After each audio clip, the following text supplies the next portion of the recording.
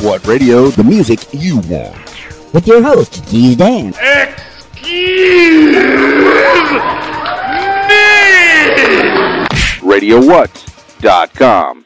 What's up, party people? It's Keys Dan with RadioWhat.com, DJLittleRock.com, coming to you live and in living color from the Radio What studios. And this is my podcast, What Makes You Famous? It's an extension of the RadioWhat.com internet radio station that I've been running for quite some time. And if you need DJ services, where do you go? DJLittleRock.com. Yeah, I said it, DJLittleRock.com. Check availability and get a free price quote. You know, I like to party with the people. Karaoke jams, video dance parties, you know, all kinds of parties where the people need to be entertained. Speaking of the people need to be entertained, today on the program, I have Jay Gordon. Jay Gordon. Yeah, the Jay Gordon. That one. Oh, you still don't know who I'm talking about? Well, you stick around. He'll be in your ears in the next few minutes. Yeah. This week's shows. Yes, this is the part of the program where I promote the shows that are coming up this week, public shows and the private shows that I'm doing. Well, due to the novel COVID-19 coronavirus, I have no public shows. I have no private shows. I have podcasts. That's right. I get to talk to people, and you get to benefit from those talks and listen to them in your ears. All right. Without any further ado, let's get into it with Jay Gordon. Calling Jay Gordon now.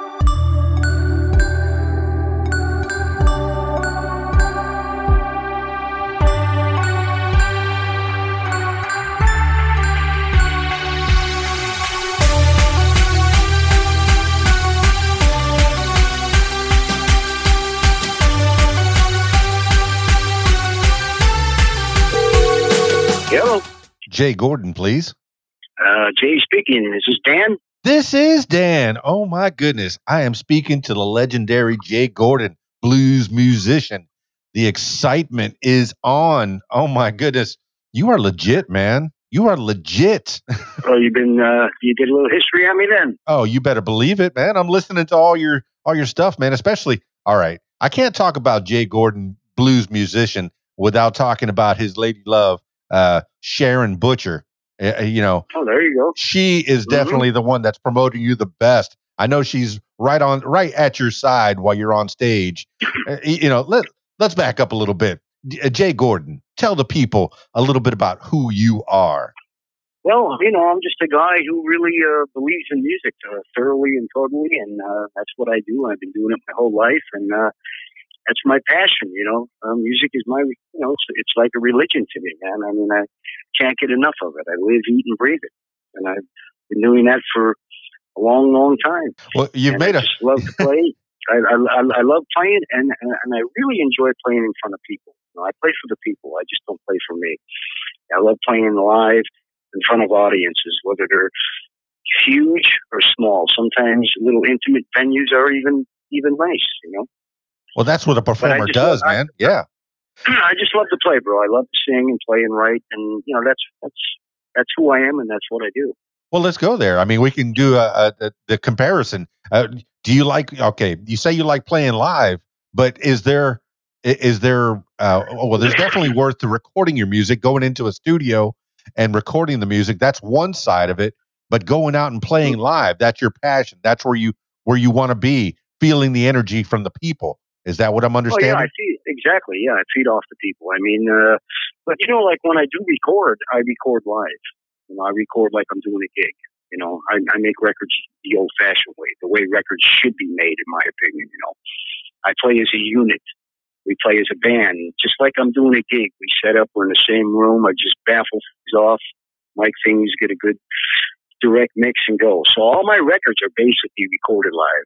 You know. Very few of the 18 albums I have overdubs on. Very few. It's just the way it is. That is nearly unheard of. Yeah, that's nearly unheard of.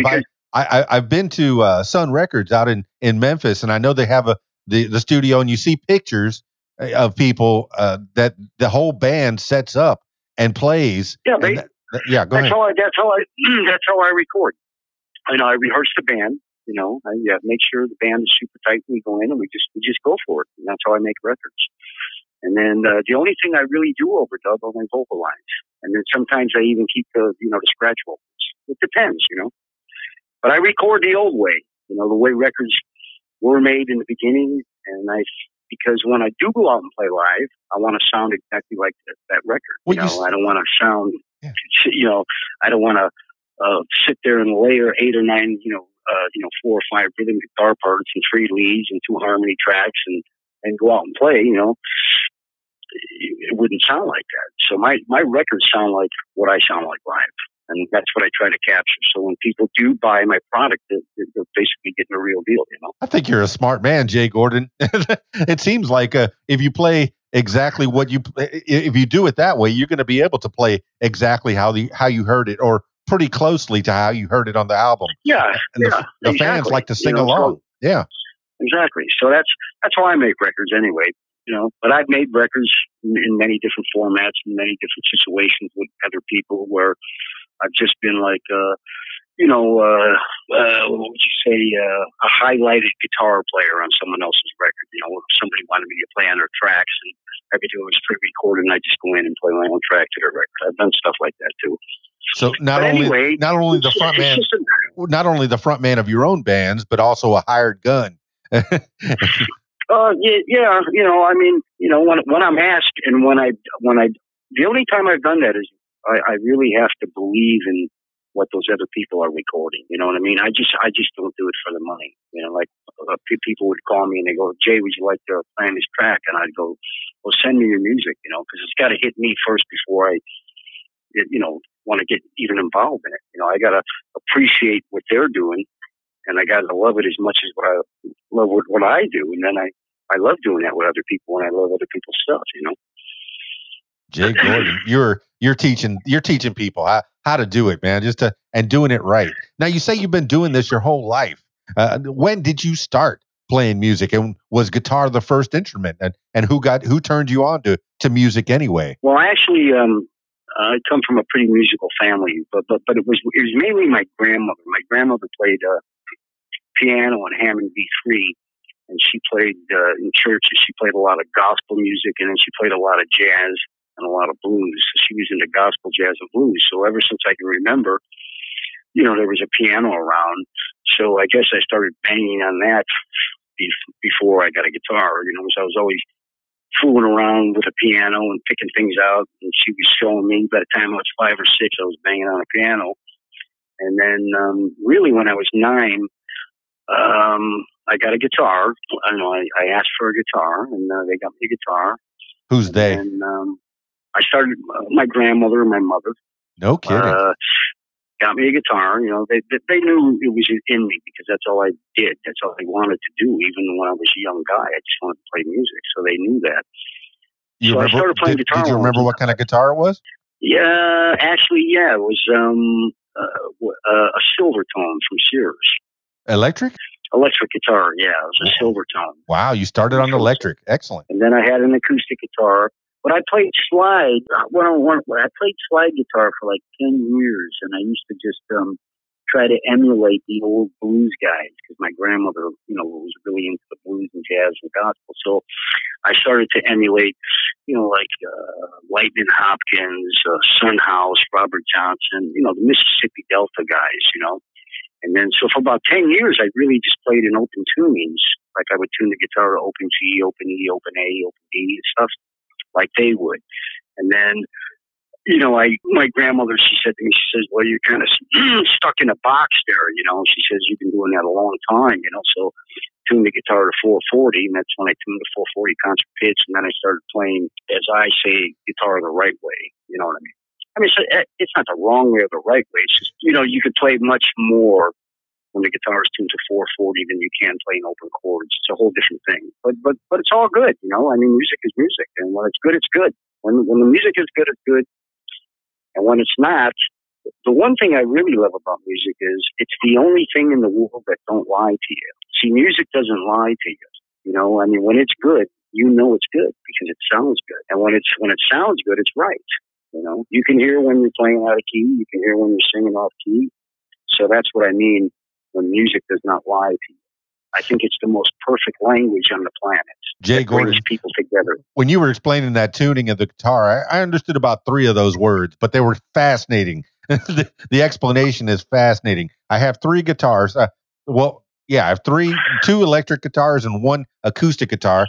I can't hardly play a lick, but I'm fascinated by watching your fingers move while you're playing this Oh, guitar. thank you.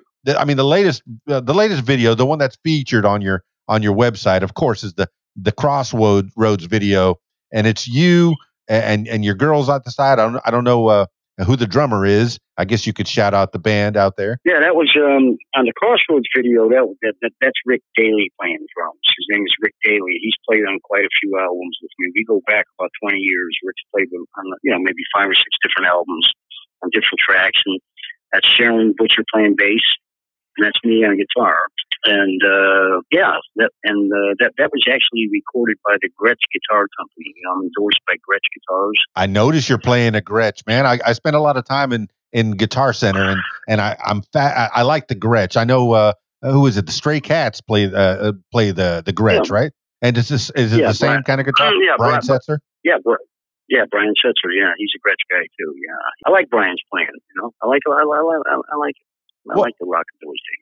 Definitely like the rockabilly, but you can get a lot more blues feel out of the Gretsch. What made you choose Gretsch out of all the guitars in the whole wide world? What made you choose Gretsch? Well, I played Strats for a long time. I did have an endorsement with Fender for a while, and when I first started playing, I told you I had that that weird guitar from Sears, the Silvertone. But back then, I thought that was it. Yeah. But anyway, throughout the years, I wound up. Gibson was actually my favorite guitars in the beginning. I played Gibson Firebirds and Gibson Les Pauls. Religiously, I had Firebirds and Les Pauls. Classic and guitar. Then a lot of my stuff was a lot of those guitars got stolen a long time ago. Called Mason Prophet. This goes back a long time ago.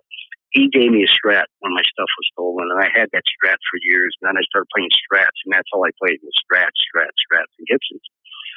And about 3 years ago, I was at the NAMM show, and I was coming out of the Fender booth, and I met the Gretsch people, and I went in there, and hey Jay, what's happening? And we kind of got acquainted, and I started playing a lot of the new models of the Gretsch, and I really liked the tone and the feel and the sound. And then we just kind of started working together. So for the last three and a half years, I've been a Gretsch guy, and I live, eat, and breathe Gretsch guitars now. Well, that says a lot about your musicianship when a guitar company, such as Gretsch or even Fender, just puts their guitar in your hands because they feel, hey, if it's in your hands, in the hands of a true musician, they're going to sell more guitars, and I feel that to be true, man. So anyway, back to when I was 9, when I started on the guitar, I played piano too, but I also played drums and bass. My whole basement was like a music store. Like every week I wanted another instrument when I was a kid. I think I drove my parents crazy, but they were very supportive of me, especially my grandmother. My grandmother was the one who really enjoyed me being in the music. My mother was a painter. She was an artist. She had a degree in art. She painted. And, she was an incredible artist, but that was her trip, and, but the granny was, the musician and singer, and she had a beautiful voice. And then the 3 daughters, I guess they used to, sing together on radio. My grandma would play, and then with the 3 daughters she had, they would sing, and she told me all about that. But I played drums. I had a drum kit down there, so I was always banging on drums. And then I had a bass, I had a piano, I had a Hammond. I tried, I had an alto sax for a long time. I played alto, I played flute, and violin. I tried. I wish I would have, kept up with that violin, dude. But it just didn't feel right to me. So out of all the instruments that I, did have, the guitar was my voice. I always felt comfortable on the guitar. So that's my main instrument. That's me, But when I was younger, I was in bands where I've actually I was in bands where, I played drums, I played bass, I played guitar, and we'd switch, I had a lot of bands where everybody was multi-talented, and we would do that. Now, and, did you ever switch in the middle of a performance where you slid over we did one? That a lot. No way. Yeah, it was great. Yeah, I was just when I was 13. Yeah, I got my first. I got my first little record deal when I was 13 in Chicago. Kidding. Yeah, with a little small record label. They used to have these battle of the bands, and I was in a band. I was 13, and we had a band called the Strays, and these other guys were like 19 and 20. They were much older than me, which was cool. They had driver's licenses and girlfriends, and I was 13. I was with all these guys. And we had a band, and we rehearsed, 5-6 days a week, in my basement, and then it was at McCormick Place in Chicago when we did this big talent contest, and we won like third place out of like thousands of bands. And I was a kid, it was incredible. And so we got this little record deal. So we went in and we cut a single in. And that was the first time I went into the studio when I was 13, and I'll never forget that. And then I got so involved in the recording process, being in the studio when you're that young. I didn't know shit really. I didn't know nothing. And it was like. It was like being, in a rocket ship, Yeah, but do you remember what song that was and who put that song together? Who wrote it? Yeah, I was in a band. The lead singer, he sang it. His name was James Merrill, and he was an incredible guitar player and singer and songwriter. And he was an artist also. He painted. Just amazing talented person. And his cousin Corman was in that band, and then we had a Chinese bass player, Thomas Ng, and his family owned a laundry. It was weird, but it was How cool. typical It was is a cool that? day. I mean, that's what I'm saying. It was cool. I mean, That's and cool. that band, that band lasted, for about 3 or 4 years, and then I started playing with a lot of blues, really, like major Chicago blues artists when I was like 16, 17, and 18, because my grandmother would take me to all the blues clubs on the South Side. And, I met Muddy Waters and Willie Dixon and Buddy Guy and Junior Wells and Etta James and Johnny Silver Dollar and Lefty Diz and, Luther Allison, and the list goes on and on, So the first blues gig I did was with a guy named Andrew Blue Blood McMahon. What a name, huh? That's a great name. Yeah, it's great. That's what I said. What a name. Andrew Blue Blood McMahon. Now, he was originally the bass player in Howlin' Wolf's band. Howlin' Wolf? Howlin' Wolf, yeah. Yeah, so he went on his own, and then that was the first blues gig I did up in Carbondale, Illinois, at this college. And it was amazing, dude. It was just, but that's how I got into it, listening, my grandma was into blues and jazz, and then she would take me to all these places, and then I started meeting all these legends when I was a kid, Oh my goodness, you were brushing with greatness. Then it just progressed from there, things just progressed, and then I wound up, doing. I was on a label called Wooden Nickel Records. Styx was on that label. REO Speedwagon. Ohio Players, Styx, a Siegel Schwall Blues Band. Styx was a big independent label out of Chicago. They were huge, Styx was fantastic. I wound up, when I was 16 or 17, recording on Wooden Nickel with a lot of other bands that I was in. And then, I just kept writing and singing. I'll tell you an interesting story. Like when you're young, with a kid like that, 13, 14, 15, 16, 17, even 18, 19, 20 years old, the blues was always my favorite music. I mean, because it's the true foundation of all American music. Yeah. And I felt that when I was a young man. I knew that this music, if it wasn't for the blues, there wouldn't have been no rock music, there wouldn't have been no metal, there wouldn't have been no country, nothing. I mean, that's the most important music in America is the blues, because everything else comes from it. All the other forms of American music comes from the blues. So when I was young like that, most white kids, like myself, they did, no, I don't want to play that music. I'm not interested in that. What do you see in that music? So I wound up playing in a lot of cover bands, Beatles, rock bands. I was in a lot of rock and roll bands, cover bands, and I didn't really want to do that because one time, I locked myself in a room for about a year and I learned every note for note, lick for lick of the first Johnny Winter album. And so, Johnny Winter, the first progressive blues experiment record. And, I just love Johnny, and, that's so funny. He came up yesterday in my family. There was an albino up on the big screen. And I said, hey, he looks like Johnny Winter. Well, anyway, so I was a big Johnny Winter nut, the biggest in the world, I thought. So I locked myself in that room and I learned note for note, song for song, everything. And I told my grandmother, I said, hey, Granny, hey, come here, man, I want to play something for you. So I put the turntable on and she sat there and I played the whole record. And she told me, after I was done, she told me, well, that's pretty good, kid, but you sound like bird shit. Oh. And I said, what do you mean? I said, what do you mean? That's pretty good. She said, no, Jay, now you're a clone. She said, you got a problem. And I said, really? And she said, listen, it's okay to steal from people and borrow segments. When you hear something, everybody rips everybody off to a certain point.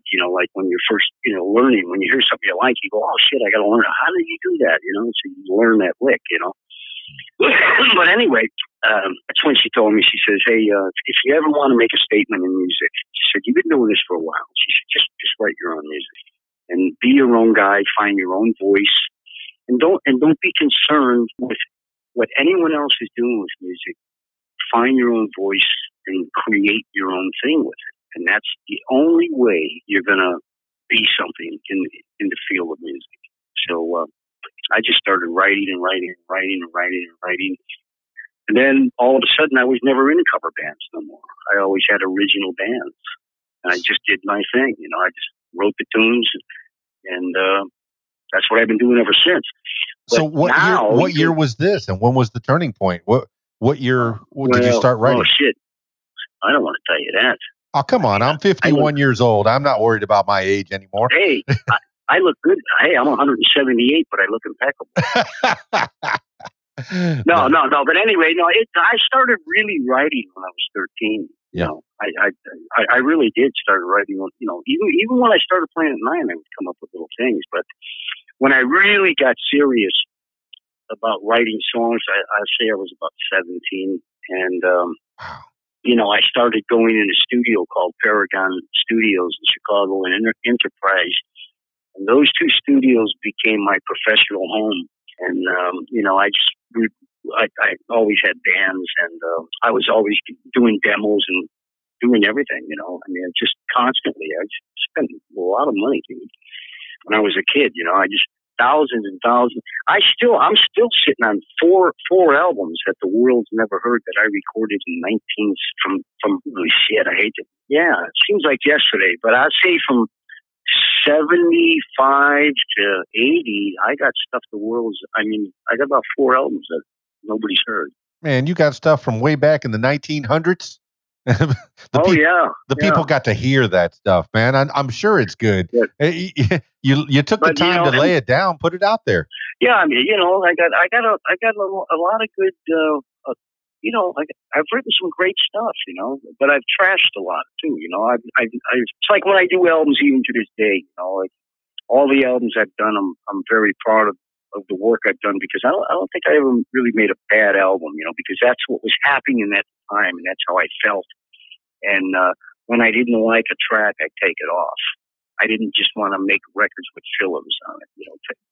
Way too many records are made like that. Way too many albums are made like that where you go out and spend $15, $16 on an album. There was maybe 2 good songs and the rest of it was like, what the heck's going on here? Yeah. I mean, you probably experienced that. So I always wanted albums to have a lot of content and I wanted them to flow to where they fit together, to where it was like it's like where you had a blank canvas and you filled it in and, it all made sense, Well, I remember buying records, that's for sure. And getting one good track or 2 good tracks. And I think that's what the record companies want. They want you to put out a single or 2. And whatever else. Hey, I need you to well, in the fill this beginning, out. it was like in the beginning, it was all about the singles, and then when FM radio hit, it was like album concept. It was like, oh, let's do a concept album. Right. So then it was, which I miss those days. Oh, of course, man. With the getting a big record, looking at the liner notes while you're listening to that thing, it's beautiful. I miss that. But the thing is, I did this interview, I don't know, about a month ago, and we started talking about how music has changed with the digital age and this and that, and it got way out of hand, because there's pros and cons about everything. So if I were to think, even though I particularly don't care the way things are going, like, since '99, since Napster and everything went digital, and, I think that the record industry kind of got completely screwed. I don't know what you think, but it's just, it just happened. Things happen. Things grow. Things change. Nothing stays the same. So the thing is, you got to go with the flow, bro. Oh yeah. So it made the creators. It made the creator more creative. Yes, you're not making a lot of money on records anymore. No, and I miss that. Yeah. I used to put out albums, and I had big distribution through Tower and Virgin. The Virgin Megastores in Tower. Sure. My music was on all the listening posts. I'd go into a Tower Records and I could see my stuff right there. And, you could, Jay Gordon, people could just put the phones on and listen to it right there. And if they like it, bang, I sold lots and lots and lots of units back then, More units back then than now, because people don't really buy physical product like they used to. Things are, the industry's different. But I'm not going to sing the blues about it, because you got to go with the flow, and you got to, I'm not going to sit here. You have to reinvigorate, not reinvent, but you have to. There's always new things to try, and there's always a way to get your stuff out there. So how have you changed? How have you adapted? I noticed that you put your stuff on YouTube out there, digitally. Well, how have you adapted? My main thing is live performances. Still to this day, that's what I like to do. But I find myself always tweeting, emailing, putting my stuff on blues groups, and before I never did that. I never did that. 20 years ago, that was unheard of. What's a tweet? Yeah. I mean, so it's all new to me too, So I'm like, but I'm kind of having fun with it, Yeah. And, I look at it like, hey, this is cool. It's all right. And the internet is powerful. You can reach anybody. So I mean, there's, I love it. It is what it is. And do you have your fans that respond to you, and do you respond to your fans as well? I try to get back to as many people as possible, but sometimes I get so many emails I can't get back to everybody. But I tried, I've been all over the world. I was on a French record label for a while, and from 2000, I think it was 2000 to 2006, I would go to France, Switzerland, Amsterdam, Germany. I was on a French record label, and I did really good in the European market. And like I said, things happen and everything comes to a halt. And the guy who ran this label, we did really well together, and then all of a sudden, something happened. But in my book and in the movie that I'm doing, I'm putting together, not myself, with the help of some other people that do it the right way. We're going to do a whole documentary of my world in the music industry, and it's going to talk about, kind of like how it started, where it went, and how I hung in there so long, And most people I know fell by the wayside, because it's a tough business. The music industry's tough, Jay Gordon, is this going to be a biopic or a documentary? It's a documentary of my whole life, about who I've played with, labels I've been on, deals that I had that would have been astronomically huge, but I didn't do it because I didn't want to give away my publishing, stuff like that. It's who I was around, who I played with, different artists, all the great people who I had a chance to be around in life, and the good things and the bad things. I'm just let it all fly. That's fantastic, man. To have a story of your life out there. Who's putting that? Who's helping you put that together? Well, my old manager, the guy's name is Lawrence Smith. Mm.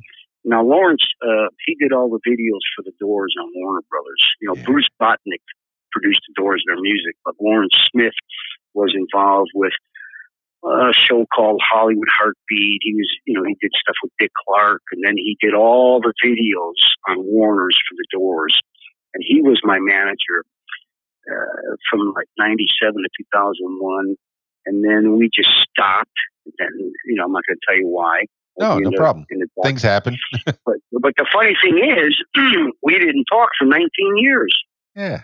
And a couple of months ago, Lawrence and I talked.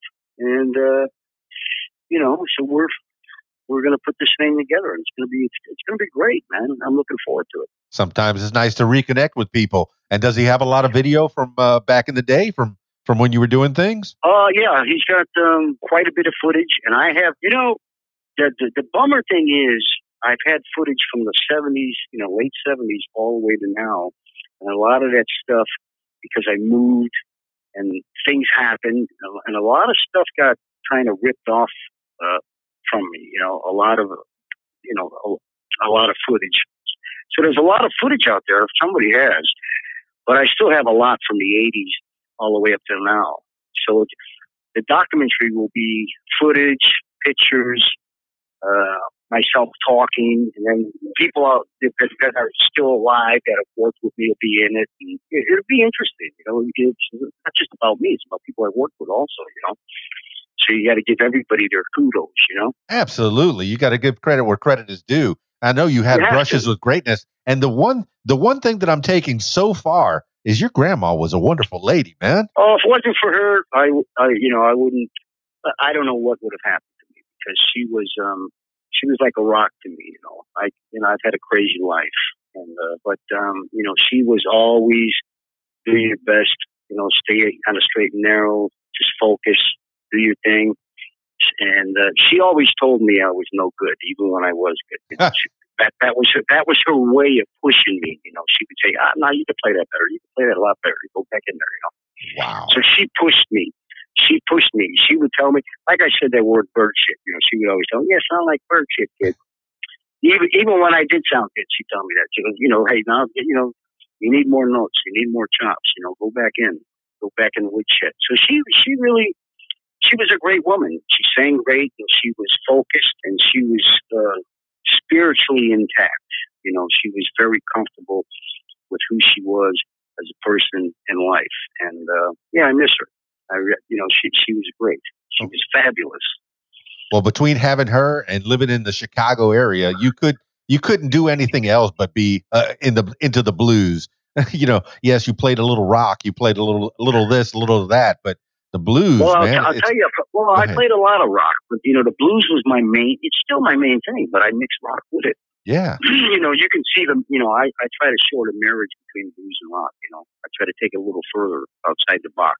Right. You don't want to put yourself in a little box anyway. You want to be able to play anything you want. Yeah. You know, if I want to play jazz riffs there, I will.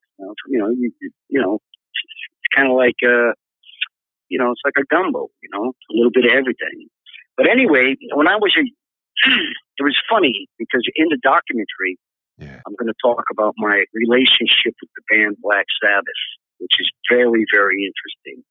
And it's a very interesting story, let me tell you. Give a little taste. I acquired Tony Iommi's guitar in the 70s, in the late 70s. And I bought it on the black market in Chicago.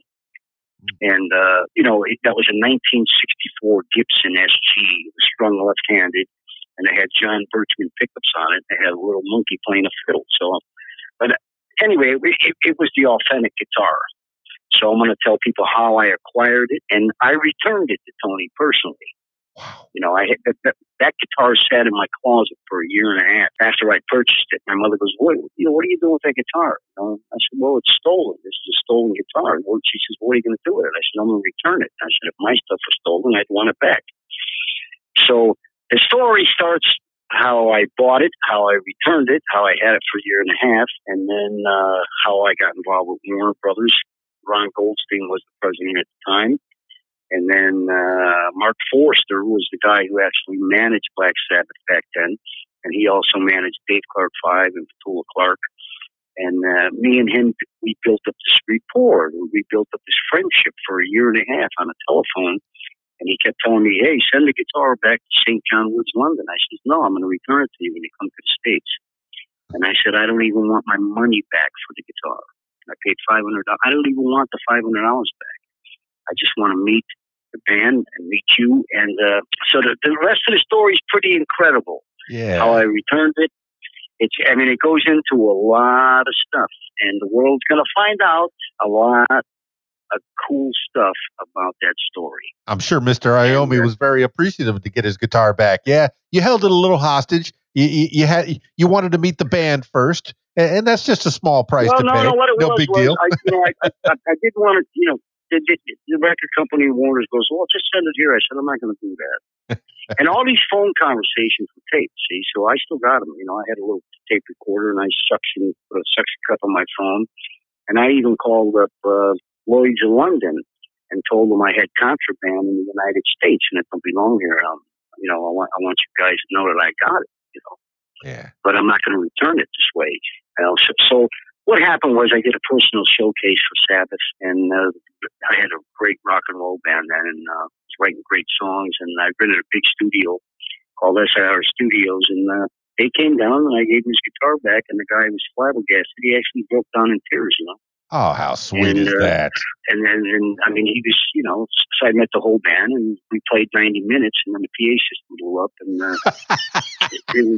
it was weird, the PA blew up after about 85 minutes, and then I gave him, the guitar back, and the whole band was there, and then the manager, and then I went to their show, the International Amphitheater, for 2 nights in a row. So all this stuff is in there, Fantastic.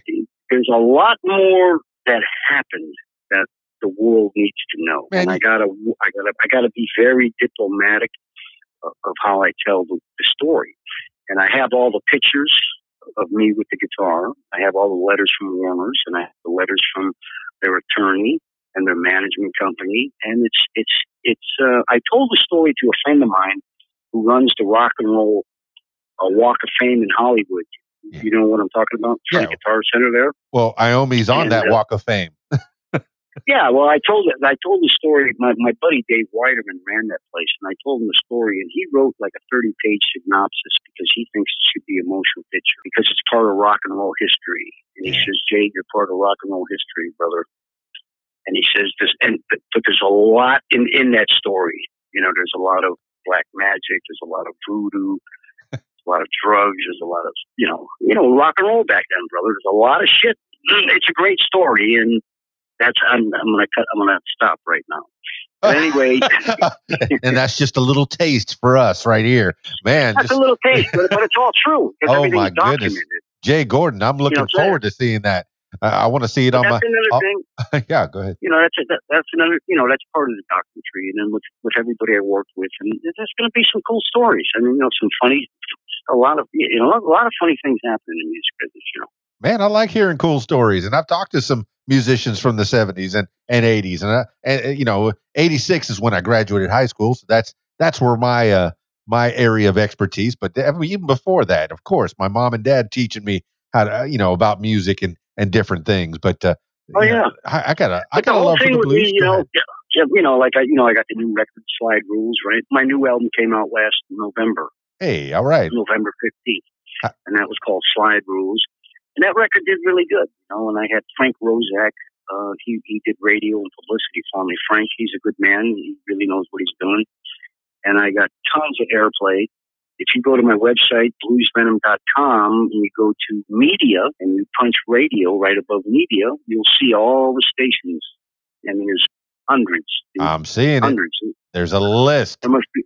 Long. Yeah, there must be over 1,000 stations on there that record has been played on internationally, and I got really good positive reviews. I think I'm batting about 98, 99% as far as positive reviews on the record. But you can't please everybody, even when you got it together. Oh yeah, there's always. I'm not everybody's cup of tea. Not everybody digs it. Not everybody digs the Stones. Not everybody digs Hendrix or the Beatles. Music is very subjective to one's own ear. So, but the people that dig my stuff, I play for the fans. I became like a cult. I don't know if I should use that word, but more underground cult guitar player. I mean, a lot of people know who I am. Millions of people heard my music. Yeah, you've got a following. I had a gentleman from California ask me about this particular interview, this conversation that we're having right now. Where can he hear it? And I said, "Oh, I'm going to record it, and then I'm going to put it out about an hour or two afterwards. Don't worry, it'll be out tonight." But the whole thing is, like to get back to the music, because sometimes when we're doing reviews, you never really know what somebody's going to ask you. And I try not to talk about the politics or the religion or anything. It's all music. I'm a very positive guy. And, I love what I do, and I love what a lot of other people do. When I hear something that I like that someone else is doing, I go, "Oh, who's that?" Because, there's room for everybody. There's room for everybody, and we're all in this together.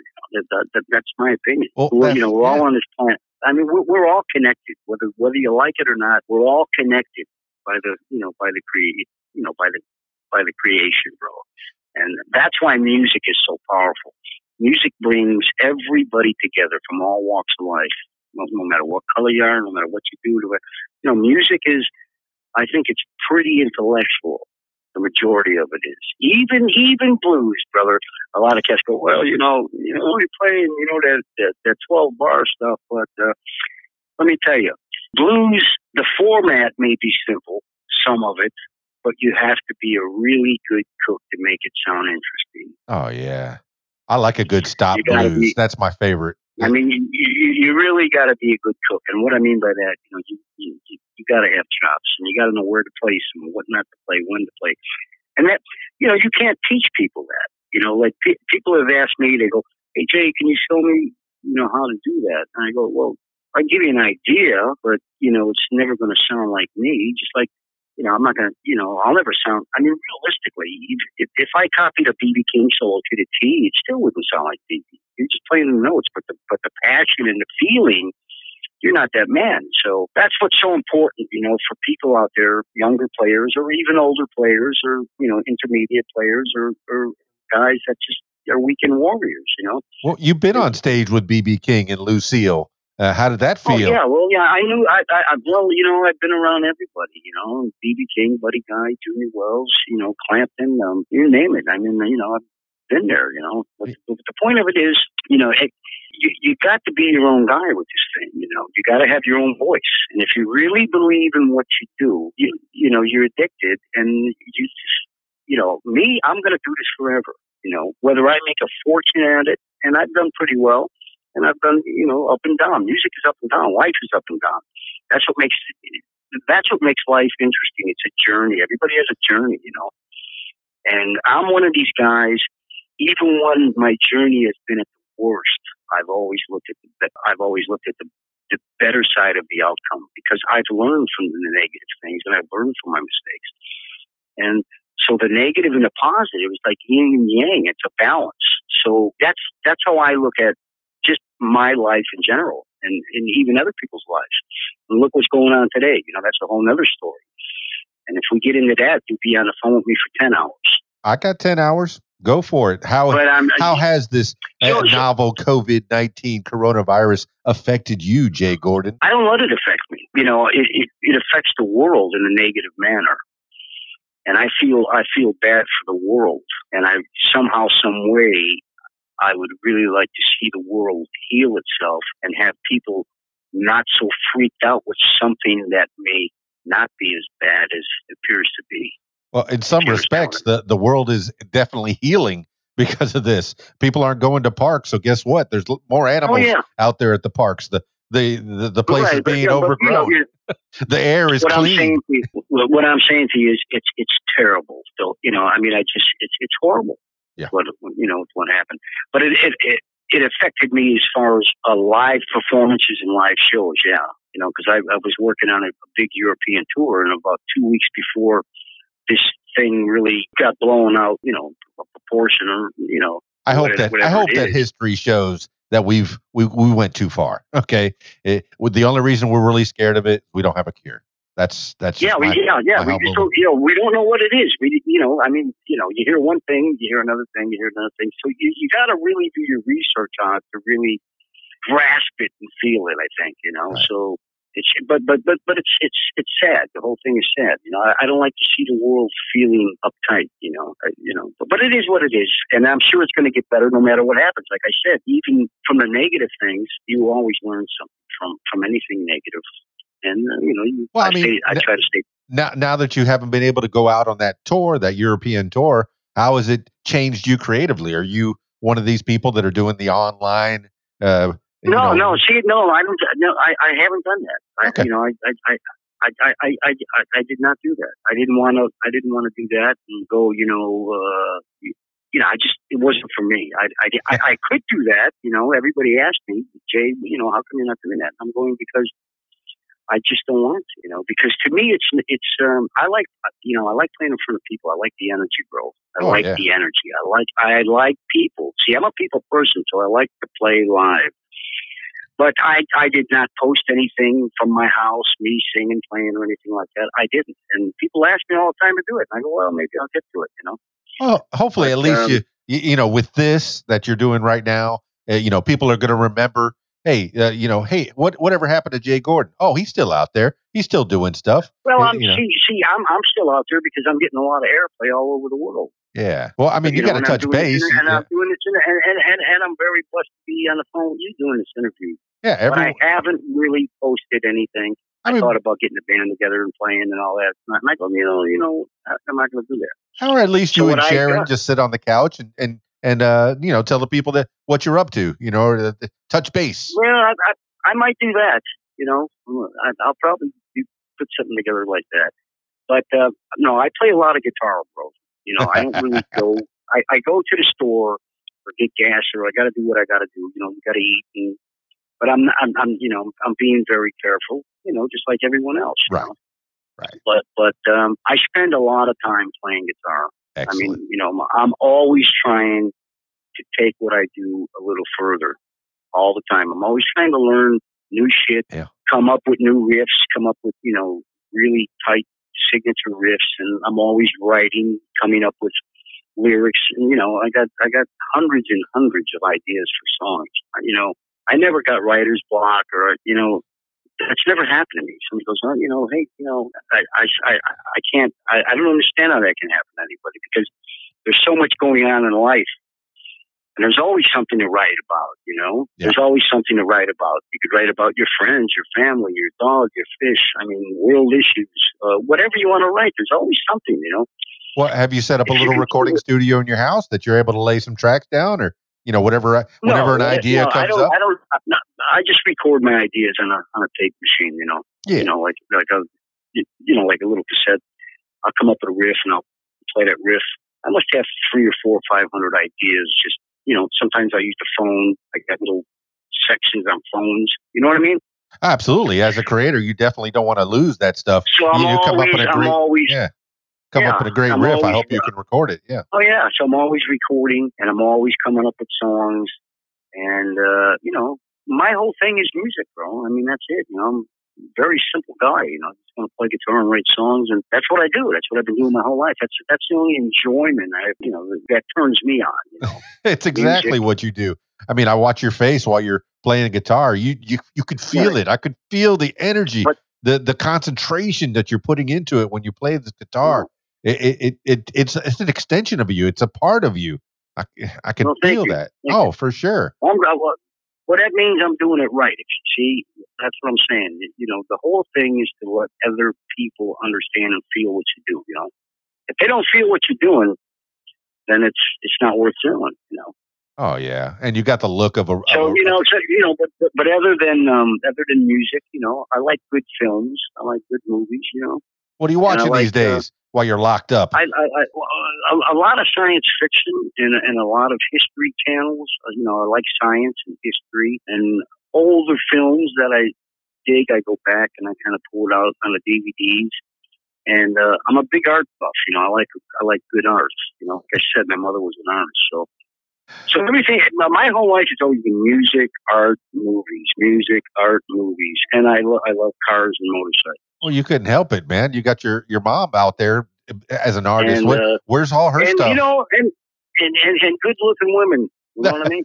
Well, I mean, you say your mom was an artist. Where's her stuff at? Does she have anything that I have that could be... a lot of her stuff. I have in storage in Chicago. I got a lot of stuff there, and hopefully everything is still there. But I have a lot of her artwork, and she was dynamite, man. Yeah, she could paint anything. Let me tell you, if she saw your face for like 1 minute and you walked out of the room, she could draw you to the T. She was probably the best sketch artist I've ever seen in my life. That's amazing. I mean, that's how good she was at drawing. I mean, just look at you once and she could draw you to the T. But you know, she did a lot of avant-garde stuff. I mean, she could paint anything from still life to futuristic art to, you know, so whatever. You know, she predicted her death. You know, and she painted a picture of her own life and her own death. You know, which was really bizarre. But I got, you know, it's unbelievable. That's some of that magic you were talking about earlier. There's magic all around you, man. I think life is magical. You know, yeah. I think, you know, I mean, look at the human body you have. Look at the brain. I mean, everything. You know, everything comes from nothing. Yeah. I mean, you see that when you're raising kids. Do you have any kids? Yes, I do. Yeah. I mean, you see that you there's something that came from nothing, and you watch them grow into people. Oh yeah. My one son, you know, he's actually a filmmaker. Fantastic. And we won't go any further than that. But he's made some decent films. And my other guy is a drummer. That's great. That's great. And he's played on a couple. He's played on a couple records of mine. You know. Next generation, man. You've done it. I got that. You know. So yeah, I know what it's like to have children, and I know what it's like to be married umpteen times. Yeah, but I'm saying it's magical, man. You have this thing that started from a little cell, and it became a person, an upstanding member of society, and you made that. You helped make that wonderful. Mm-hmm. Yeah, there's magic there. Oh yeah. Well, so, you know, like life is magical, and you know, I believe, you know, as I said many times before, when you think positive and when you put out a good vibe into the world, good things happen for you. You know, if you're negative and you're on the dark side all the time, you know, that karma's going to hit you 10, 20 times worse, you know. So it's always cool to be nice and don't say nothing bad about nobody. So what got you out of Chicago, Jay? I find myself sometimes during interviews, I go, well, what do you think of so-and-so's music? What do you think of this guy or this guy? You know, and here's what I always tell people. Listen, I'm not inside that guy's soul. So even if I don't like what that person's doing, I really can't judge it. All I can do is give you an opinion. And I don't want to give you an opinion on someone else's work, because that work he's done that I may not like may mean everything to him. Yeah. People don't put something out there for no reason. They want somebody to appreciate it, just like you. Exactly. So, I mean, if you don't have nothing nice to say about somebody, don't say it. Just keep it, because I love a lot of cats out there that play music, man. There's a lot of great players, and I think there's going to be a lot of great upcoming younger people that are influenced by blues. And my mission is to keep the blues alive and to show the marriage between rock music and jazz and everything. So I'm on a mission, you know, me, myself, personally, I'm on a mission to really get not just my music out there, you know, just the blues and find, you know, a good song, man. I mean, Mill Tillis once told me, you remember Mill Tillis? Who stuttered while he talked, but he sang like an angel. Perfect. Yeah, that guy. Yeah, that guy. I was in Nashville with him once, and what's his daughter's name? Pam Tillis, right? Pam Tillis' daughter. Possibly. I don't know right off, but yeah. Pam Tillis' daughter. She's a country star. But I remember I was sitting in Mel's office, and he told me one time, I was out there. Actually, I was with him and Charlie Daniels, and I had a bunch of songs, and I was pitching songs. I write a lot of country music too. I write, a good song is a good song, man. You know, whether it's country, rock, blues, jazz, ballads, whatever. You know, if it has something to say, you know, hook, line, and sinker, and you can make other people feel it, that's what it's about. But he once told me, he says, three chords in the truth says it all. That's beautiful, man. That's what he told me. That's what he told me. And it was weird because I think she was about 5 or 6 years old, and she came into the room, and Mill told me, he goes, "That's my daughter Pam. She's going to be a big star one day." And I said, "Yeah, I bet she will." But anyway, like stories like that will be in the book and in the film. All the people I've been around, from country music to blues players to rock players to even some metal cats I know. But well, I think you just aged yourself. I just what? You just aged yourself. Hey, I look good for 187. That's what I told you. I look impeccable. You look or wonderful. I can tell people I'm 21. I just don't look good. Hey, so man, what got you out of Chicago? The cold weather. I believe it. That's exactly what I was thinking, man. Because you ended up. Now, let me tell you something. I love that town. Yes. That's a great. Chicago's still my hometown, even though I don't live there. I consider Chicago my home. I mean, I love that place, man. Right. Yeah, I grew up there. It gave you energy. I grew up on the south side. South side of Chicago. I grew up in a very integrated area. A lot of Puerto Ricans, a lot of blacks, a lot of whites, Polish, Italians. I mean, you name it, that was there. I got along with everybody. You had to get along with everybody. Mm-hmm. But anyway, then I moved. As I got older, I moved to the northwest side. It was all Italians, and it was just more of a white area. But what was I saying? Oh yeah, the reason why I left Chicago. Uh-huh. Well, I never liked the cold weather, even when I was a kid. I just couldn't stand the cold weather. I hated it. Every time the winter time would come, I would hibernate like a bear. I just hated the cold weather. Even as a kid, I just couldn't stand it. Yeah. But anyway, I came to California. 2 reasons why I left. Mm-hmm. I was out here in 1978. I had to come out here to do some business, and then I loved it so much. I said, "Man, I'm going to move there." I love the West Coast, man. The weather. This is where it's at. So then, in '84, I put out this single, and it was called TTJL, and it was a song I wrote. It was a tribute to John Lennon. Huh. And it was weird because he was shot and gunned down in front of the Dakota Hotel in 1980, correct? Yes. So anyway, I had this dream, and this is in '84, the beginning of '84, and it was, and I had this dream, and I woke up in these lyrics. I wrote this song, and I woke up and I go, oh, and I knew the lyrics. The lyrics were embedded in my head. I woke up with this song, and it was about John Lennon's life and how he was shot and killed and gunned down and the whole thing. And it's a great song, It's kind of poppy, but it was still, it was a great song, great melody. So I went in the studio and I recorded it in Chicago at this place called Enterprise Studios with a cat named Bob Cater. This guy, Lenny LaCour, had this little Lake Records, I think it was, like Lake Michigan, Anyway, I recorded this song and I played all the instruments on it, except Bob played keyboards on it. I played bass, drums, and guitar, and I did all the vocals.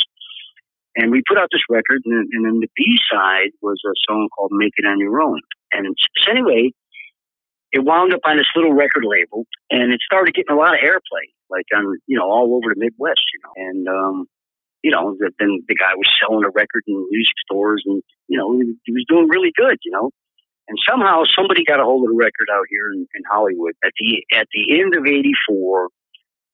Guy's name was Clive Davis. CSAC. You got ASCAP, BMI, then you have a CSAC. I've never heard of CSAC, but I know the ASCAP and BMI. So that's well, CSAC is like they collected publishing music for publishers. Sure.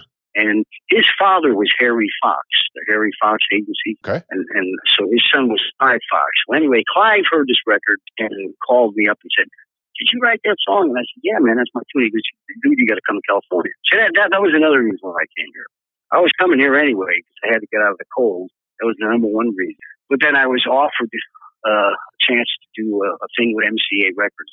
And I came out here in '85 in California, and I started recording some tracks, and we were going to put this record together with MCA. But then the record kind of turned out to be too much of a pop record, and I didn't care for it because I was more of a hard-edged type of cat. They tried to basically alter my music into like maybe like a Journey type band, Boston Journey, or whatever. Well, that's what And happens I when was you deal more- with a record company. Yeah, You've exactly. seen it from both all this sides. stuff. Exactly. So it just didn't work out for me. But, I stayed in California since 85. And then I've been on the West Coast since. Fantastic. Better weather. But and you I can love still the do your weather out music. here. Yeah. Pardon me? It's better weather and you can still do your music. Yeah.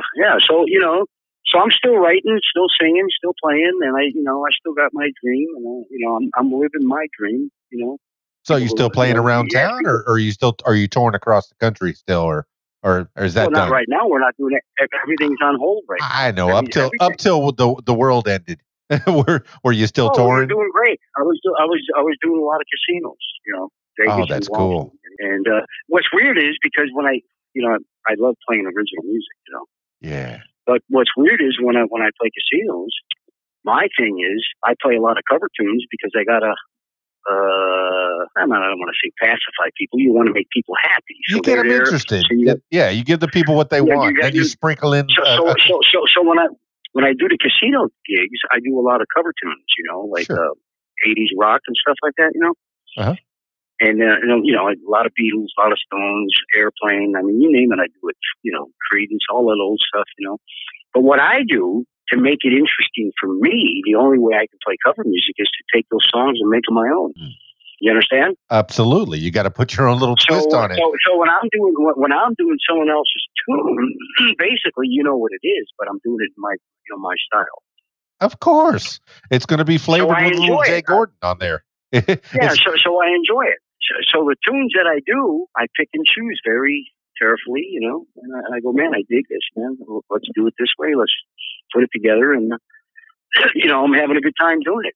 Absolutely, so man. We were doing that, and then there's I put together that big show called Guitars, Legends, and Rebels, and that's a 90-minute show.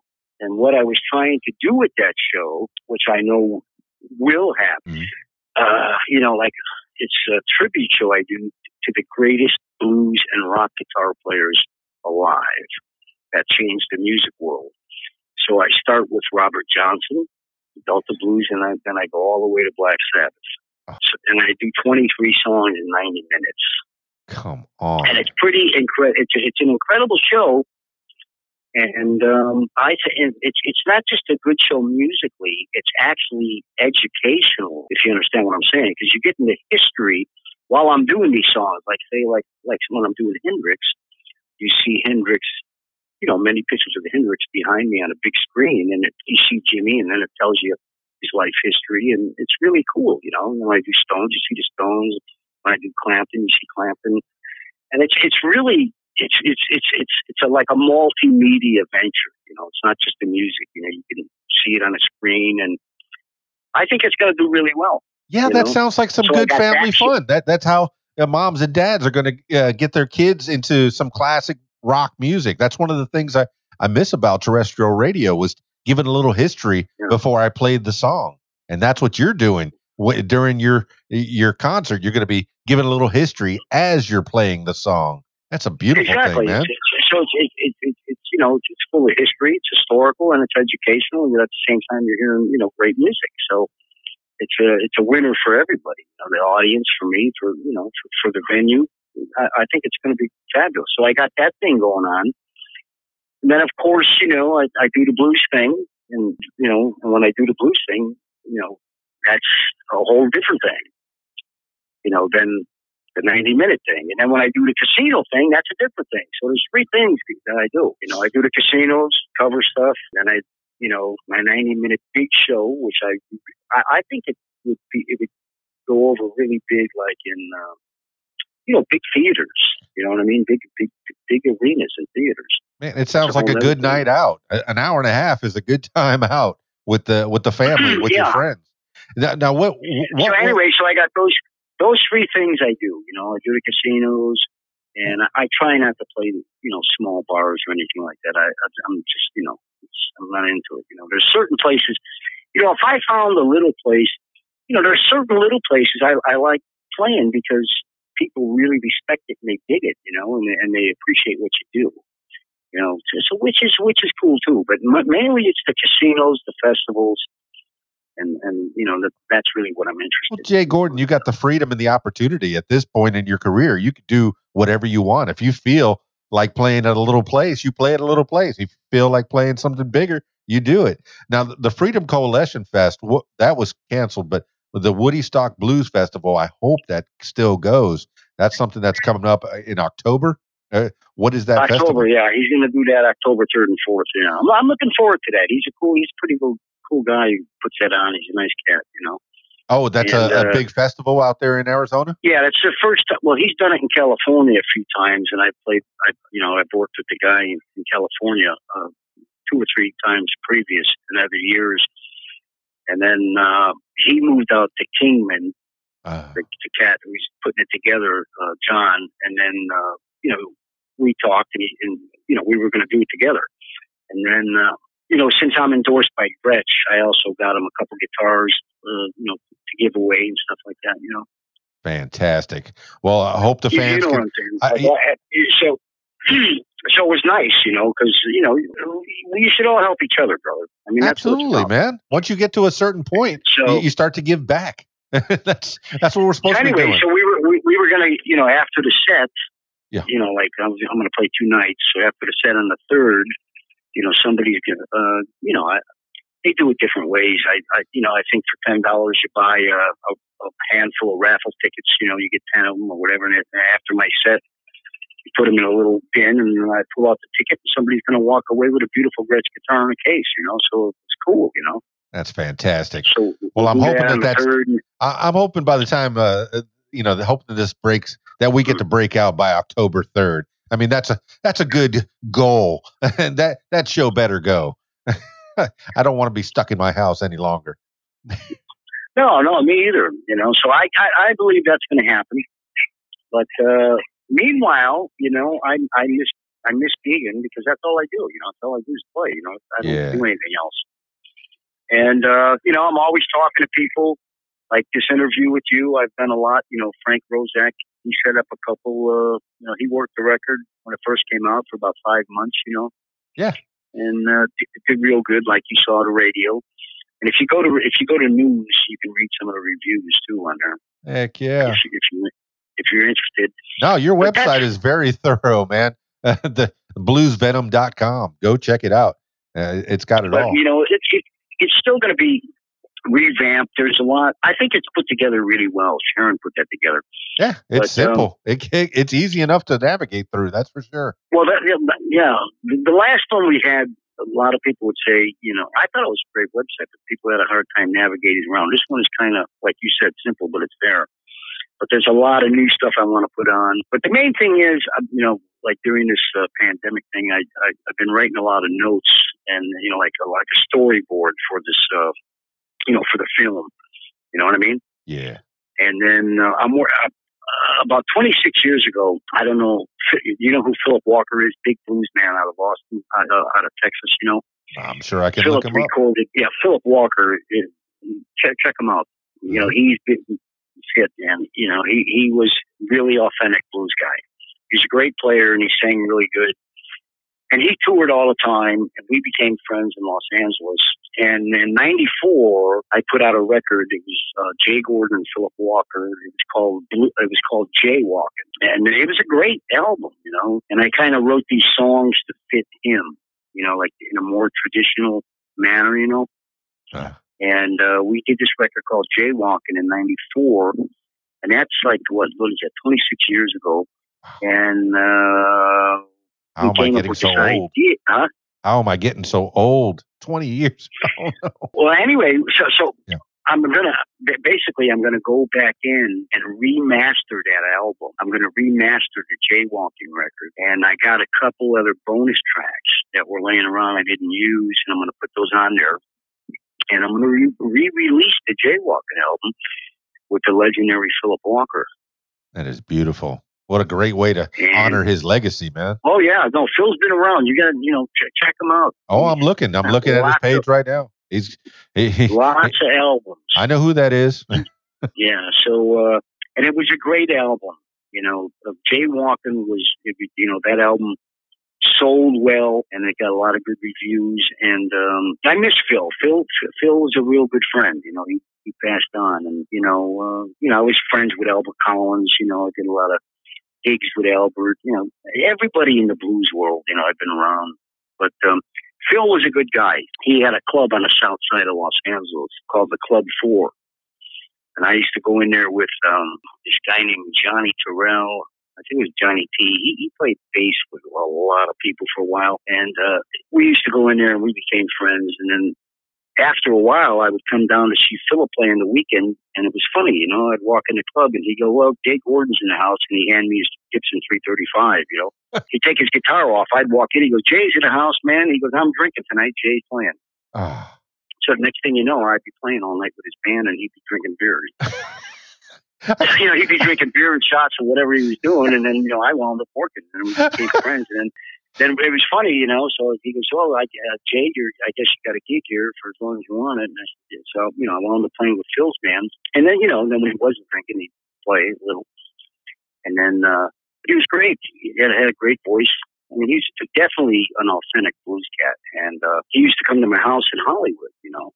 And he goes, man, AJ, man, write me some songs. You got to write me some songs. So I said, all right. So I wrote these tunes and I played him about 30 of them. And he goes, man, I really dig these. And so we went in the studio and we cut that record. And that record almost came out on 3 different labels. But for business reasons, it didn't. And then Phil and I put it out and got big distribution on it. Did really well. But my publicist was telling me, he goes, that record you did with Philip, he goes, that's an iconic, you know, and there's a lot of important people on that record. You got Philip Walker, who's definitely a blues legend. You got myself, I've been around. You got Joey Covington playing drums. You know, he was the second drummer in Jefferson Airplane, and he played with Jefferson Starship. Joey's gone now. He's not here. He's on that album. Russ Green, he played with a guitar player, Hollywood Fats, and a bunch of other people. And there was a guy named Butch Black who played drums, and he played with Ike and Tina Turner and Ohio Players and Earth, Wind and Fire. I mean, that album is, you know, there's some stellar people on there. So he says, you should remix that and put that out, man. He says, because he'll work it. And when I did put that record out, I didn't really have a good radio and publicity guy. But now I got Frank. I think a lot of good things would happen with that record because it's historical and it's a historical recording. You know what I mean? Yeah, it's fantastic, man. So, you know, I want to put that out. And so, you know, I'm going to be working on that, and then along with the documentary. And then also a book, you know. So I want to do this book. How far into that book are you? It's funny. Have it all outlined? A good friend of mine, when we get together, he just asks me questions of my life, you know. And he'll because I tell him all these stories, and then he remembers a lot of shit. He goes, "Hey, tell me about that time, blah blah blah," and then we'll talk about that, and we'll just record it, you know. We'll just record conversations. So I think that book's going to be maybe 300-400 pages, you know. Jay Gordon, you're about to leave a legacy for the people, man. You've been doing it so long. You know what's funny? Ever since I've been a kid, the only thing I wanted to do, it was weird, you know. My grandmother, you know, I always wanted to be like really, you know, great. You know, I just really wanted to be the best I could be as far as a musician, a singer, songwriter, and use, you know, my capabilities of my talent the best I possibly could, and make good records and share it with people. You know, and that was my mission. And you know, it ain't over yet, dude. You know. No, mission nearly accomplished. It ain't over till it's over, man. I mean, it's you know, I tell people I'm just getting started. At 175 years old, you're doing great. Yeah, I tell people, you know, they go, Jay, you've been around everybody. You got 18 albums. I said, man, I'm just getting started now, bro. You know, I go, now I'm primed up now. About this time, I think you're doing the right thing. You're going to put your life story in book form and in documentary form and teach the kids what music's really like, man. How you do it and teach them. Make sure in that documentary you put down how to record in the studio live like you do. You know, put all the musicians in one room and let them jam, man. Let them get together and bounce off each other. That's how you make a record that's electric, that you could feel when you play it. Exactly. That's how all records should be made. Oh. That's why it's funny. When all these Pro Tools and all these digital studios started. I mean, there's a lot of cool things about Pro Tools. Don't get me wrong. Sure. I mean, you can edit real quick and do things. That's what's happening nowadays. But I still record analog, and then I bump it to Pro Tools. Yeah, you got to keep in touch with the kids. There's definitely this new technology. When you make records, right? When you're making records analog, the sound waves are long and round. I know how to splice. I know what a tape to tape is. But what I'm saying is the sound waves are they're long. Oh yeah. And round. Oh yeah. And they're picking up every little resonance in the room. The sound is but when you record digitally, the sound is transferred really quick, and when you look at it on a graph, they look like little pyramids. I mean, it's clean, but you're still missing a lot. Yeah, it's all compressed. You don't feel the warmth. Exactly. There's so much extra room noise that you're missing. I mean, when you listen to an album, an LP on vinyl, yourself, when you listen to it, and then you buy that same album on CD and listen to it, it's different. I mean, I can hear the difference. Me, I can. Maybe most people can't, but I can hear the difference. I remember when the radio stations switched to fully digital. But anyway, it wasn't the same. But anyway, what you said, teaching the children, teaching the younger generation. Yes, that's a mission to me too. I think it's very important that younger kids that no matter what instrument they play, kind of go back and study the masters of where it all came from. And it all starts with the blues. It's the foundation. It's the tree of music in America. And it's very important to get that out to younger children and younger people of where American music came from. And that's a mission of mine. And I'm glad that you said that, because it's really, really important to let the younger generation know where it started and where it's gone. Oh yeah. So there's a lot of cats out there. They go, well, I'm a blues purist. I'm sure you know what I'm talking about, right? Well, and there's a lot of like my music. I rock the hell out of the blues. So some guys go, what is that guy doing? What's going on with that? But the point of it is, dude, I'm trying to make it interesting, and I don't want you to fall asleep. So when you come to a Jay Gordon show, you're not going to fall asleep. My mission is to get, I want you to boogie, I want you to get up and dance and have a good time. But I slow it down, and I do a very wide, eclectic style. From Chicago blues, Texas blues, to swing, to boogie, to rock, to funk, to fusion. You got to do it all, man. But music is a beautiful thing, brother. Now, you've chewed a lot of dirt, and it has enhanced your playing, your style. Your style is an amalgamation of all the experience that you've had with all these different great musicians that you've played with. And it had to affect you. Just being in Chicago had to affect you. The home of the blues. Oh, dude, I used to cut school, dude, and go down. It's funny when I got a driver's license. This is funny, because I played baseball too. I was into sports. Yeah. I played little league baseball. I played baby baseball. I played semi-pro ball. I was great. I was a really good ball player. And I wrestled in high school. Stuff like that. So I was pretty athletic, but the music took it all. Took all that away. Just washed everything away. The music just overpowered me, and I just knew that was my calling. But when I got a driver's license, it was funny. My grandmother bought me my first car. It was a 1967 Ford Fairlane. It was lime green with a white interior. There wasn't a scratch on it. Oh, you never forget your first. It was a cool car. Remember those cars? Oh yeah, Ford Fairlane. Hello. So I used to get up in the morning, man. Okay, we'll see you later. I was in high school, and I'd go to they'd be there at 8:00, and then you get out at 3:30. But a lot of times I'd take off at 11:30, and I'd just get in the car and I'd go down to the south side, I'd go hang out at the Checkerboard or Teresa's Lounge. And then, that's where I met, Buddy Guy and Junior Wells. And, I'd be down there playing guitar all day, jamming with all these guys, It was a lot of fun, man. But, I had a chance to be around a lot of older players. And, like when I was 17, 18, I met Mike Bloomfield and Paul Butterfield. They were playing blues at all these colleges, and pretty interesting. Just interesting. I've been around a lot of guys that really did well, who never quit and never stopped, that were natural born players, you guys on that mission. You know what I mean?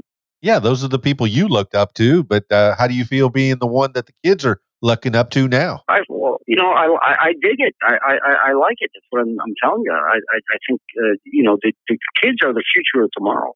Heck so yeah. I'd like to see the kids of today go back in the past and, like I said, study the masters and learn about where it all came from to keep it. Because when I'm gone, I want to see this music continue on.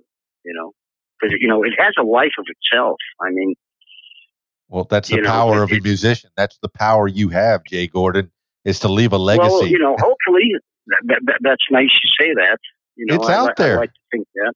Yeah. Pardon me? You've made so much, man. It's out there. You're leaving a legacy already, and you're not done yet. Not even a little. Not by a long shot. You're still going. I told you, I'm just getting started. Heck yeah.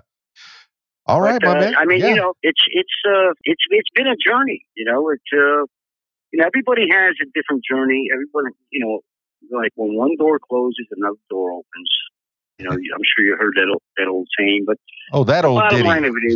The bottom line of it is, if no matter what you do in life, no matter what you do in life, try to do it to the best of your capabilities, and never give up. Because I believe once you give up your dream, you die, and you may die. You may leave this world unhappy because you didn't try to accomplish what you wanted to do. So it's very important, no matter what you do, like what you do. You believe in what you do. You believe in this show. You believe in interviewing people. You believe in talking to people to get to know what makes them tick.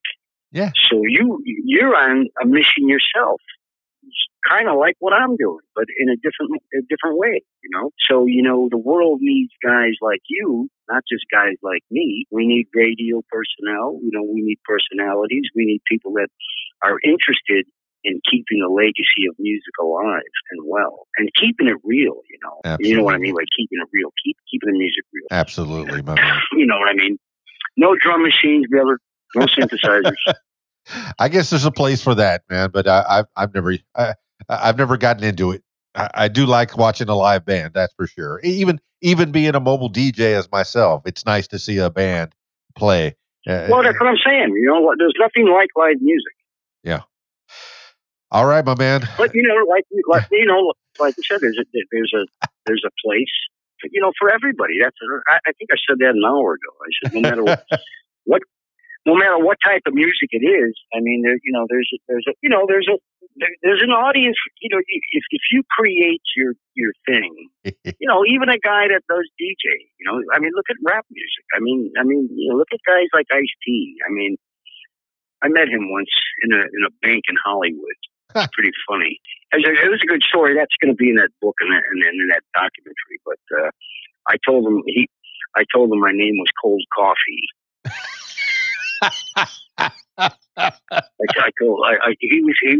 He was in Denny's one night. We met each other at the Security Pacific Bank. Yeah.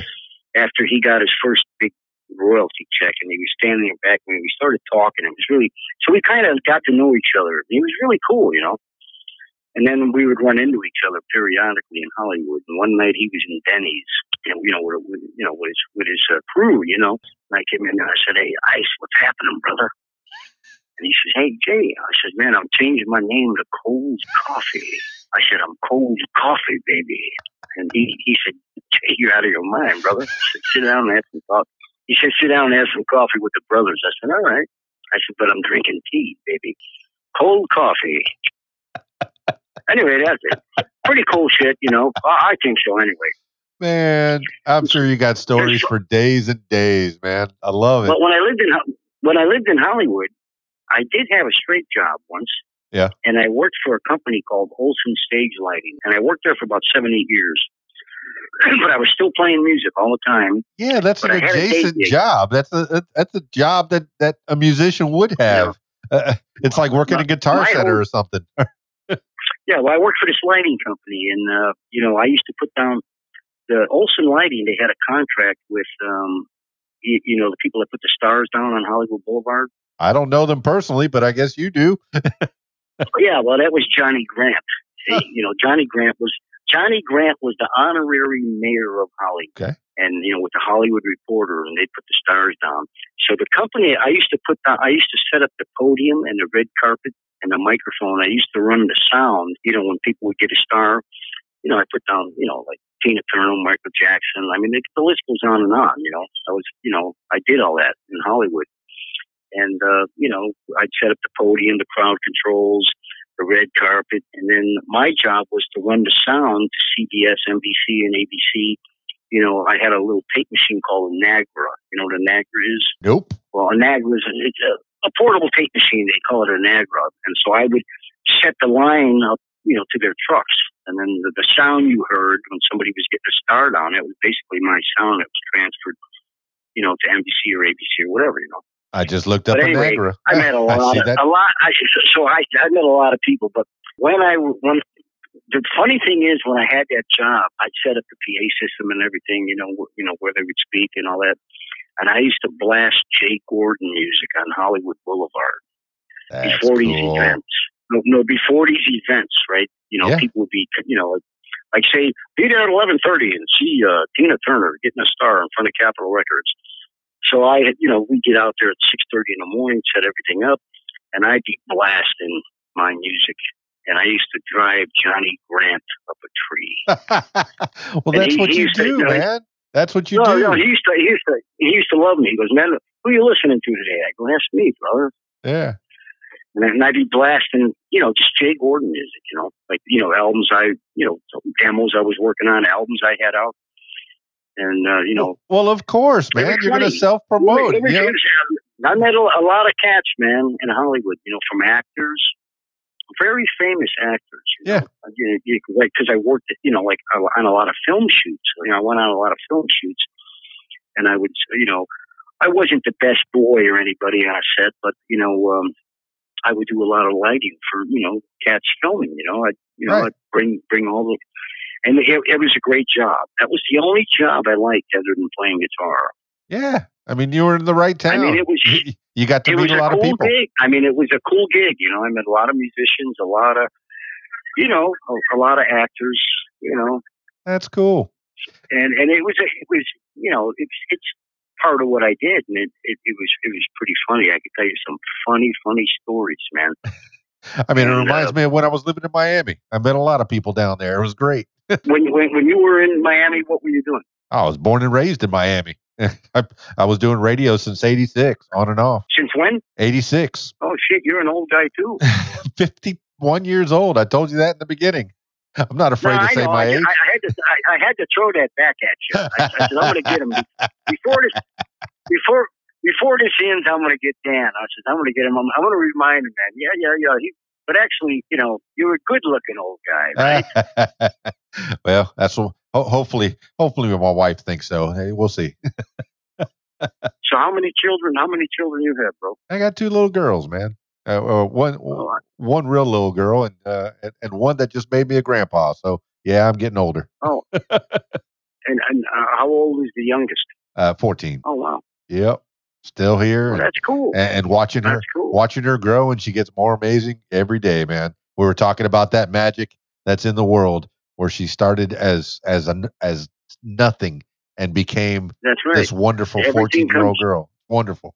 Everything comes from nothing. But anyway, that's amazing. It is amazing, especially when you have a loving family. Yeah. That's very important. That people stay tight and love one another. Well, people are figuring that out, man. We're all locked up indoors together, so we better like each other. I know a lot of people are getting on each other's nerves. that's happening too. That's not happening over here, but I mean, that happens. I mean, they say that, it's really weird. They said a lot of domestic violence and stuff like that is kind of went up because people are locked up together. Yeah, I've heard that side of it too, man. I've seen that on my Facebook feed. I don't like it. I don't like it at all. So you've been in radio since '86? On and off, yeah. At WKPX 88.5 in Fort Lauderdale, Florida. Was that a big rock station there? Nope. It was a high school radio. I got out of high school and I said, well, what do I want to be when I grow up? Well, there's a class over there at that high school radio. So I went over there and started spinning some records. It was fun. I wanted to bring this up since we're talking. When I first moved to Hollywood, there was, remember Merv Griffin? Yes. Anyway, he owned this whole block on Vine. It was from Selmer all the way to Hollywood. And he had this big building, where he shot the Merv Griffin show and all kinds of other shit. Yep. But they had these storefronts, and you could look at them, and they had turntables in there, and they had classes on how to be a DJ. Yeah. And so when I used to walk by there, I'd see guys in there learning their craft. It was incredible. Oh yeah. I thought it was pretty cool. So I used to eat at this. There was a little fast food joint over there. I used to, you get like an Italian sausage or a Polish sausage or a hot dog or something, and then I'd walk back and it was. I'd sit in front of the glass and watch these guys and talk to them. And they'd wave and I go, "Hey, play so and so." But that was cool. It is cool, man. So sometimes I think I'm too old for it. I'm not too old for it. No, you're never too old. You're never too old to interview people, bro. And as long as you got the gift of gab. No, and playing music, that's the part, the DJ part. I'm still doing that. I love it. That's cool. You do a lot of big house parties? I do a lot of bar parties. Those same bars that you won't play. I love them. I'll play them. I didn't say. I know. I'm messing with you, Jay. But you know what? There was a place in California I used to play every Sunday. Yeah. And, because every time we played, especially in the summertime, all the bikers, just people that rode Harleys, people that rode rice burners or whatever. This place, the word got out, I was playing over there, this place was packed all the time on Sundays, and we had a blast in that place. Yeah. I mean, we just had a blast in there. And, it lasted like for 3 or 4 summers. And then the guy sold the joint, and then it was over. And when these other people took it over, the place became unfun. You know what I mean? Yeah, that happens. But there are certain places, man, where you could just have a blast, where people just want to hear great music and come down and really, rock out and have a great time, Yeah, I'll keep doing it till it's not fun anymore. Pardon me? I'll keep doing it till it's not fun anymore. I can't hear you. I will keep doing it till it's not fun anymore. Oh yeah, you got to do it, man. It's cool. You get people together, you do your thing, and I mean that's what it's about, man. Yeah. So, how many listeners do you usually have on these interviews? I don't know. Potentially millions, man. I never look at the analytics. But as we're winding down, I mean, what's on the horizon? We already know that there's a book, there's a documentary coming. Jay Gordon's going to lay down his story in various media for the people to know, for the people to hear. Man, we've been talking an hour and a half, and I know we could still go another 3 hours if you wanted to. You got stories for days. I can feel it. But I think we're going to go ahead and wind it down. And usually, if there's any particular avenues that you want to explore, or any shout outs you want to give, you could do that now for sure. All right. Yeah. Well, I like to make one big shout out to all my friends, and I don't like to use the word fans because that sounds funny, but there are people that buy my records. I guess they're my fans, but to all the people that have supported Jay Gordon music throughout the years, who've ever bought a single, a download, an album, I like to thank everybody who has participated in getting the word out there about my music and buying my music and sharing it with people, because it's all about the people. It's not about me. It's about people bringing people together. So I'd like to thank everybody out there who's and you know, throughout the years, you know, who've supported me and who've come to my shows and spend money, and that's important. And got a good brother out there, Patrick. I want to say hello to. He's part of my crew, you know, and all the people that work with me, all the people that ever recorded records with me. Sharon, you know, she's been quite supportive of what I do throughout the years. It's important, you know, that I give her a shout out, and Patrick and Frank Roszak and everybody who's ever been a part of what I've done, you know, and you know, because they're also helping keep my legacy alive because they're a part of making music with me. So it's not all about me, man. It's about it. It's about the whole package of people. And I want to thank you for having me on the show and all the interviews that I've done, you know, on radio throughout my history. I like to thank, you know, I'm thankful for everything.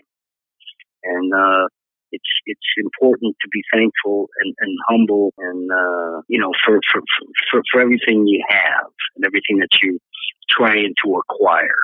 And hopefully we're all trying to get to that one piece of health, happiness and love and prosper at the same time. You know what I mean? Yeah, Jay Gordon, you recognize it's a team effort, man. You've touched a lot of lives. You touched a lot of souls. A lot of people have been digging your music, and you've been digging other people's music, and you get to play alongside those people. That's great, man. You're leading a great life. Well, once again, I want to thank you for having me on your program, and I had a good time talking to you, bro. Because sometimes I do interviews and they ask me the wrong things. No, this is. But I want to compliment you on, you know, keeping it rolling and keeping things moving. And I think you did a great job at interviewing me and, you know, bringing up certain things. Well, and you made it easy on my end, man, because you came up with some great stories. And if I find something interesting, I'll ask you a little bit about it. You don't want to talk about it? That's fine too. So what I want to ask you is, please, what do you have to say to the world? Not just what I have to say to the world. What do you have to say to Jay Gordon and the rest of the world out there on your feelings of where do you think the world was moving? Oh, the way the world is moving in this particular moment as we're dealing with this pandemic, or in other respects? Oh, with the pandemic, I hope we're blowing it out of proportion.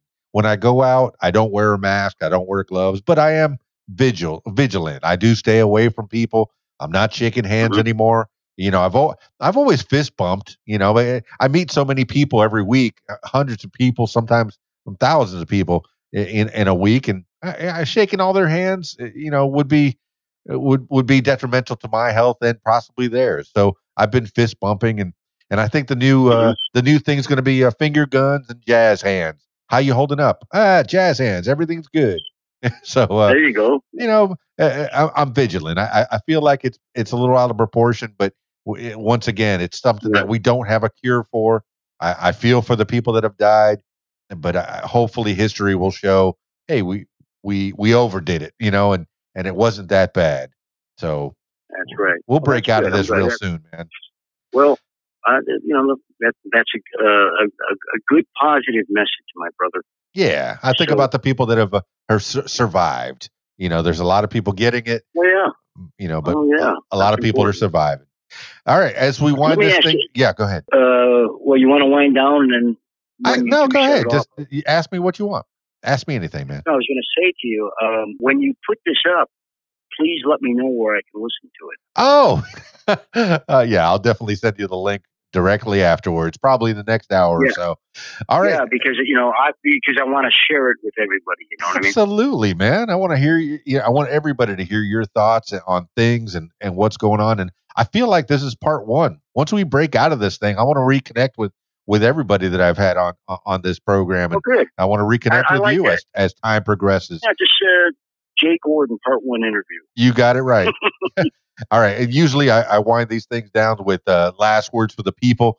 And Jay Gordon, this could be something that, you know, words to live by, maybe something your grandma or your mama told you way back when, or just whatever pops into your head right now. Jay Gordon, last words for the people.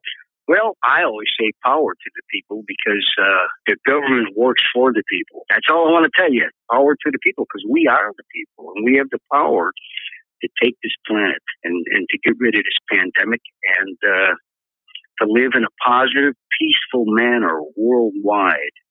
I'm all about world peace, and I'm all about music, and I'm all about bringing people together from all walks of life. And I wish everybody the best that they can possibly maintain and receive in this life. If you work hard for it, it'll come to you. So,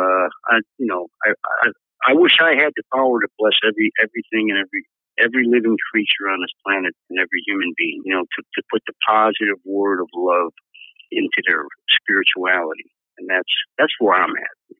I'm all about spreading the music, spreading the love, spreading the magic, and keeping all the evil, negative things that are in life away from me and others. So I think we should protect each other and love each other. And it would be nice if the world could come together like that. And I think there's more people in the world that are positive and that are loving and deceitful, negative folks. I think there's more loving people in the world, and hopefully that continues. And keep the blues alive, damn it.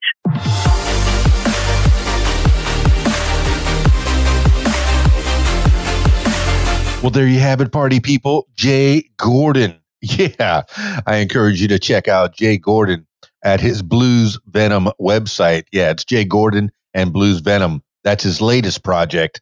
The man will be playing as soon as we bust out of this coronavirus pandemic. He'll be playing at a place near you. And if it's not near you, you travel to him and you get some Jay Gordon in your life. You just spent a couple of hours with him, and it was wonderful, man. That was just scratching the surface. This man has so much historical knowledge of music. He's played with the greats, so many. And all that greatness brushed off on him and made him great. And I watch his videos, and I see him playing his guitar, and you could tell he is loving it. He is fantastic, man. And that's just on videos. I haven't had the pleasure of watching him live. I hope that happens one day in the near future. Yeah, that's right. Jay Gordon and Blues Venom. That was a good one. I look forward to catching up with Jay Gordon as time progresses. All right, party people, that's it for this edition of What Makes You Famous. I'm talking to you, the loyal listener.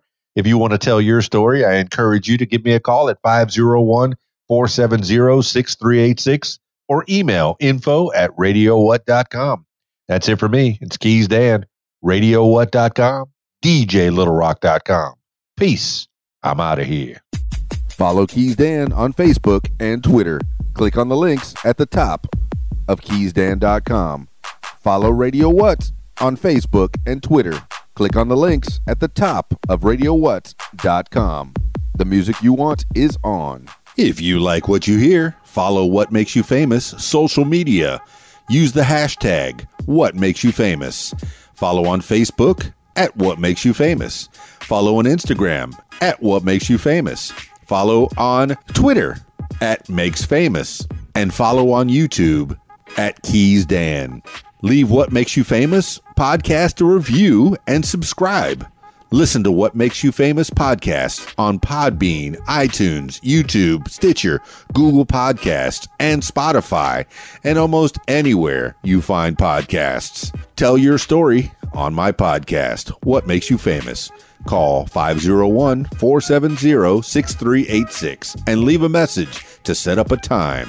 You can support What Makes You Famous using the PayPal link, paypal.me/KeysDan. Email info@radiowhat.com. What Makes You Famous podcast is a production of Keys Dan Enterprises Incorporated at keysdan.com. Thank you for listening. Radio What? The music you want with some great quotes. One has a greater sense of intellectual degradation after an interview with the doctor than from any human experience. Alice James. The music you want. RadioWhat.com.